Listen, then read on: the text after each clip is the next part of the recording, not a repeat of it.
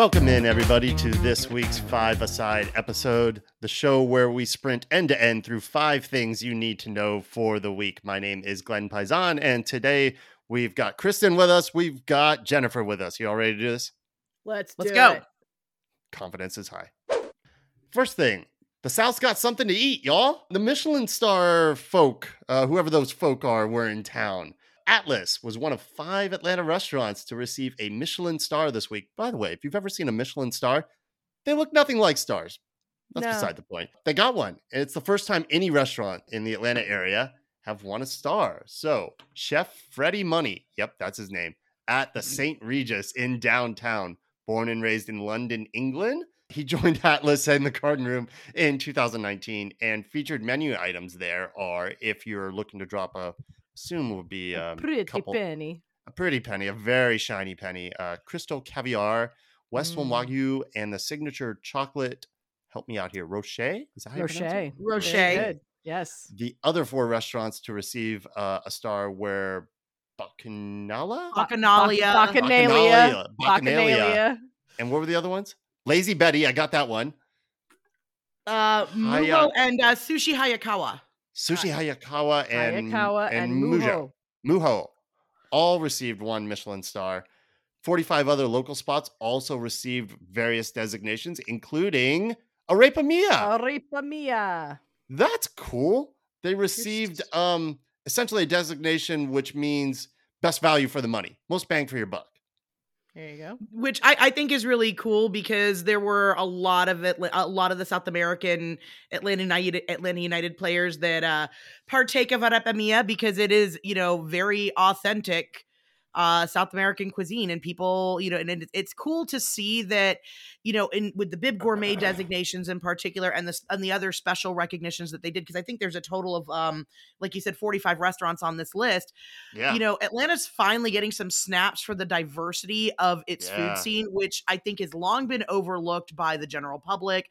We've never even had a Top Chef here. Like, what's up with that? They're going to go to London and, no knock on Austin, Texas, but come on, we have a whole universe of awesome up and down Buford Highway. Well, and it's really interesting that we constantly get passed over for things like that, because actually, Atlanta is a very eclectic city, lots of different kinds of food here, and we're known for our food. So it's kind of bizarre. I say we're known, but it's like known by who and everything, but I hear that all the time. People are like, oh yeah, Atlanta's a great food city. I'm like, can you tell someone, please? Well, and also, to be fair, it's affordable. Like, you can actually afford to take a family of 4 out to eat here, which you can't do in a lot of other cities and get a high quality meal. And, as much as I love to see Nam Pong and Snapbox Bistro get recognized. But man, how many other towns can you find an actual authentic Laotian restaurant anywhere? That's a good point. So, and it's all over the state. I want to say that too. It's not just in Atlanta. It is. It's Metro Atlanta, and even as far south as places like Noonan, where there's an incredibly good Middle Eastern restaurant called Beirut. And then you go up into the mountains and you get some really good, authentic Southern food. So it's really all over the state. And I do think that we could probably be recognized a little bit more. And kudos to the guy. From Atlas, but being from London and moving to Atlanta is also just as representational of Atlanta being the move-in city. You come in, you make a home here. So yeah, give us a little bit more of a nod. Quality homegrown talent and quality imported talent. It's nice to see the South getting recognized for more than just the fried chicken and the collard greens. U.S. women's national team. Yes, they got a 3-0 win against Colombia tonight. That's a better look than what they had against their 0-0 draw against Colombia the night before. Just looked pretty directionless, which, to be fair to them, they probably should. We don't have a full-time coach yet. There's a lot of candidates. Nobody's steering the ship per se. But nothing quite happening yet. Jennifer, how are you feeling about it? There just seems to be absolutely no connection between the midfield and the offensive-minded players. And I love you, Alex. Go home, be with your family. I think you're done. Show up and do the Jimmy thing from, Really? Yes, she'd come out, wave her little cap, give the fans a little thrill, and then go home, because I have not seen her, and they talked about this on the broadcast. Her XG right now is something like she scored 6 goals in the Very low. last 10 like it's awful. Like it's She has for not world. scored in 10 USA matches. She's still doing well for club for San Diego Wave, but for USA, not so much. Well, and it's different because the quality of competition on a global level is so much better than it has been in the last 4 years. And I know we've talked about that in the past. And one of the things I took away from going to the World Cup this summer was I have fallen in love with Colombia. So I'm not looking at this 3-0 win that we had today as anything real, because they were without Linda Caicedo, who is a game-breaking talent with a hell of a story behind her. She has survived cancer at 15. Ovarian cancer, correct? Yeah, when she was ovarian diagnosed, cancer. yes. She's played in 2 World Cups this cycle, because she played in the younger one, and then the senior one, and she's in the 11 for Real Madrid. That is not a joke of a club to go and play for. And she's going to be, you watch next 5-10 years, she's going to be, one of the biggest, brightest stars in the game. And you're going to see, I think, a lot more of the bigger, brighter names in the women's game in general coming from overseas, as opposed to, unfortunately, coming from here. We need to get our act together as a club and do it fast, because 9 months is not a whole hell of a lot of time before your next actual tournament. And if they don't figure this out in the next month or so in terms of a new coach, then it's not going to end well in the Olympics. Agreed. We have, at that point, 8 months. Meg Linehan, senior writer at The Athletic, has listed a few candidates that are in line for the job, potentially. Tony Gustafsson, Australia's national team coach since 2020. He has some small football club experience prior to that, but not a whole lot else. But at least he has some national team experience. Joe Montemurro from Juventus, no international experience. He's been with Arsenal Women and Melbourne City FC. And then there's Laura Harvey with the OL Reign. And she was with USA U20s from 2020 to 2021, Utah Royals 2018 to 2020, OL Reign from 2013 to 2017. And she was briefly with Arsenal Women. And then the only other candidate that's being talked about right now that probably isn't going to happen, the name keeps popping back up, is Emma Hayes with Chelsea Women. She's been incredible. She doesn't really have much experience beyond that. She was with Chicago, the Red Stars. The Red Stars, for a very brief time back when the NWSL was not what it is today.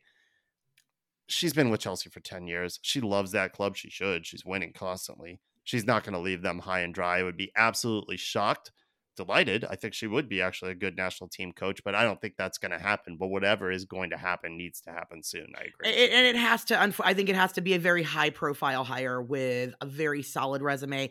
And I love what Tony Gustafsson has done with the Matildas. They were the story of the World Cup. I don't think he's going anywhere, because he's finally got, Australia, the Sporting Australia people bought in and giving him money and funds and resources. And he's got a lot of talent to pull from. I think it has to be someone with a name like Hayes for anybody in the U.S. not to start, literally throwing bombs at the Federation. So we'll see what happens with that. And just as a brief, aside, there was an interview in the AJ.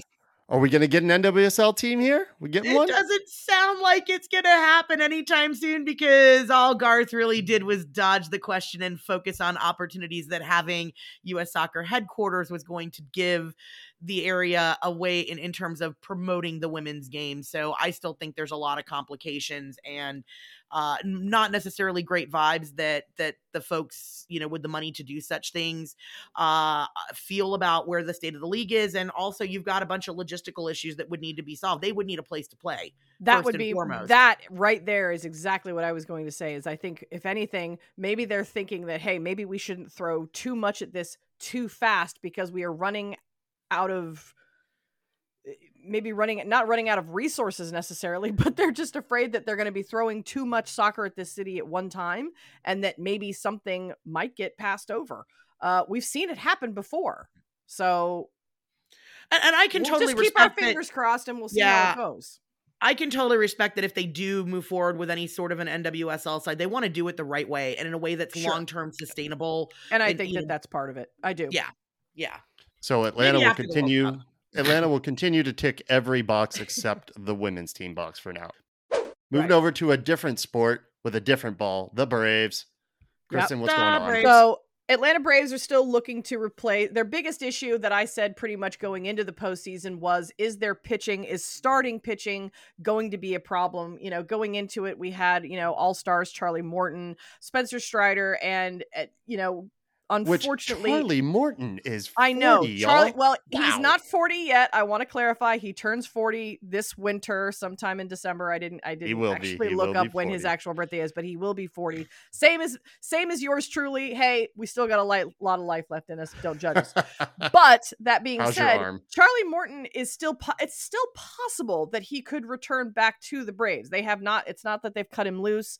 It's just that what is he going to return? In what capacity? He has an option for them to re-sign him, but at the same time, really and truly, we had 3 all-stars going into the all-star break, and then Bryce Elder really kind of underwhelming throughout the whole thing. Charlie Morton aging out potentially, so that leaves us with Strider and the still slightly recovering Max Fried.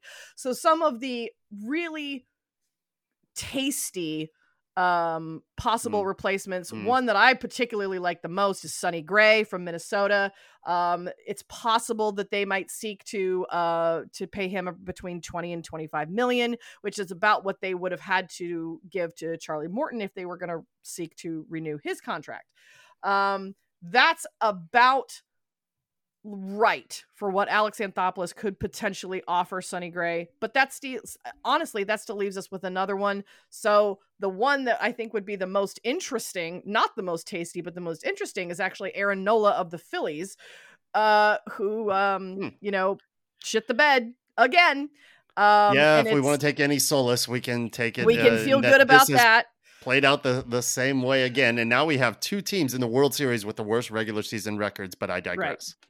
Yes. And then the last possible, but this one would be a little bit more of a stretch because they'd have to probably offer him more money, is Blake Snell, who is probably going to end up winning the Cy Young. That would be great. Not to say that Atlanta doesn't have a history with starting pitchers winning the Cy Young, because they do. But, you know, we'll see how that plays out. But those are some really good options, and they are seeking to continue to lock down some good relief pitchers. Pierce Johnson was just signed to a a little over $14 million 2-year contract, and he ended up having a really excellent postseason. So some good things there, and we'll see how that continues to play out. Got it. Shohei Ohtani is not coming. Not on the Braves' radar. It is most likely that he will end up with the Dodgers. That is what everyone is saying. Dodgers or the other biggest payroll in the Yankees, but that doesn't seem likely. He wants to stay on the West Coast. Go somewhere where you're going to win something, man. Well, the big thing is that Shohei Ohtani is not going to pitch in 2024, and neither will Kyle Wright. I didn't get to that, but he is not, because of Tommy John. He will bat, but Shohei Ohtani will not pitch in 2024. Interesting. And Atlanta needs a pitcher more than they need the bats, obviously.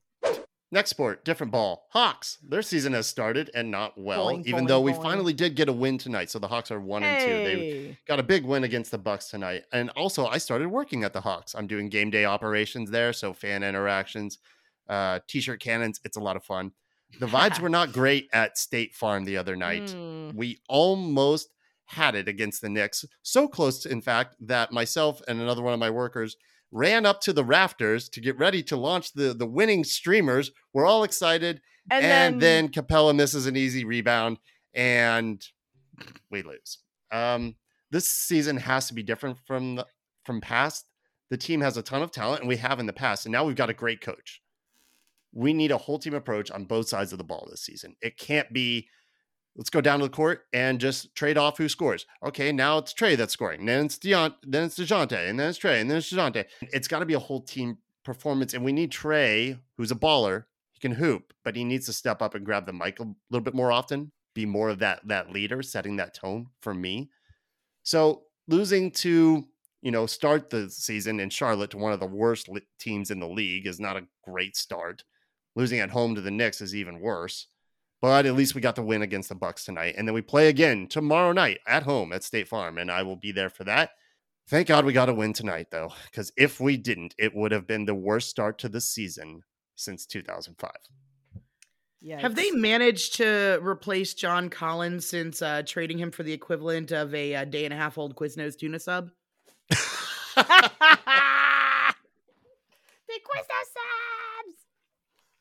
I'm just asking for a friend who's in the Sixth Man. We have not gotten an equivalent sub. I was gonna say that sounds like a no. No, not quite. I miss him. I also miss Kevin Herter. I miss a bunch of the players. Jennifer, this one's on you. It's Halloween. Ooh, For those of you out there season. who are last minute procrastinators and you've got a party to go to on Tuesday, Jennifer's got a few ideas for you. And they'll make an impact. I would say these are not half-hearted ideas. No. they're We're fully going fleshed out. deep into we're going to go deep into your closets and your creativity and come up with some very cool Atlanta-centric looks to complete your Halloween experience. So look number 1, grab a full blue outfit and the diving rings that you throw in the pool, little circular rings that are like neon colored, and you throw them in the pool and you Yes, dive if through them. anybody is old enough to still have some of those, yes. Everybody has those. My kid had them. Anyway, you put those around your wrists and possibly your ankles, and bam, what is it? You're Izzy from the Olympics. Super Who fun. should be our mascot for Atlanta United, by the way. It's the Our Land version of Izzy on crack saying "let party." Anywho, yeah, moving right along. You can be Atlanta traffic redirection. You wear all black and you grab yourself some neon orange pool noodles and attach them to yourselves in whatever random fashion you feel like. And then you'll be laid out just like a construction redirection as seen on Georgia 400 and 285 or 75 Any South. side street, anywhere. Any side street, anywhere. Or if you're really feeling, extra authentic, you can just wear the black, paint your face black with like a jagged yellow stripe down the middle, and then your DeKalb Avenue potholes. I love it. Or if you want to, when was that? What was it in 20? It was like 2018 or something like that. Just get a big piece of sheet metal and then just lie in the way somewhere, and then you. And that's how Atlanta fixes the road. They put a big metal plate over it. Just lie in the way. If you're looking for something in more of a fantasy vein, just go raid your closet for all your random cosplay items that you've collected over all the years that you've gone to whatever con we have in town, and you can be the Dragon Con parade. There you go. It doesn't really matter. All wrapped up into one costume. All wrapped up into one but that's why it's the parade, so that you can just wear all the random stuff, right? And just be a giant, festival of the nerdiest fun you can think of. And then let's see here. This one's one of my favorite. You can go to Walmart. This is number 4. You can go to Walmart and get yourself a $1.99 box of zombie makeup sticks and kind of, do the light face, little zombie makeup, and ride around on your kid's scooter like you're a bird scooter, victim of a bus attack. Oh my Risen God. from the dead to torment Atlanta side streets and drivers who can't see you. And then let's see here. That got deeply personal. I know where you're going. She's got a list, y'all, of a bunch of different costumes, and she's choosing between 2. Go, Marta. Really? Okay, fine. Yes. So okay, finally, and this is very cat inspired. So I'm giving you full props for this. Thank you. Paint your face with some blue and yellow and orange striping, and just walk around in front of all your friends and photobomb them all night long. Just get in the way. Block every photo. Just block every possible photo that you can. Be a Marta bus. Just get in the way of everything interesting going on. And everyone, park that bus. That one gets the win for me. And hopefully Atlanta will get the win for us this coming Wednesday. And we will be back. I will be working a Hawks game Wednesday night, but we will be recording, and I think we will be recording from Elsewhere Brewing on Thursday night for a review of the match that we will most certainly. I saw some pretty good. I saw playoff predictions. It's what I saw for us was Atlanta in 3, that we lose the first and win the final 2. That's what I heard. That's what I saw, and I'm like, hey, I like that, because they're obviously they're acknowledging Almada being the absence of Almada, but they understand that with him we can win. I really think it's a coin flip. It's a 50-50 coin flip. We are basically the same team, and it's who's going to have the better nights. Yeah. Honestly. Absolutely. And it's going to be fun to watch. If nothing else, it's going to be really fun to watch. Also, gut-wrenching and Simon's making time, but still fun to watch. Hopefully, yeah.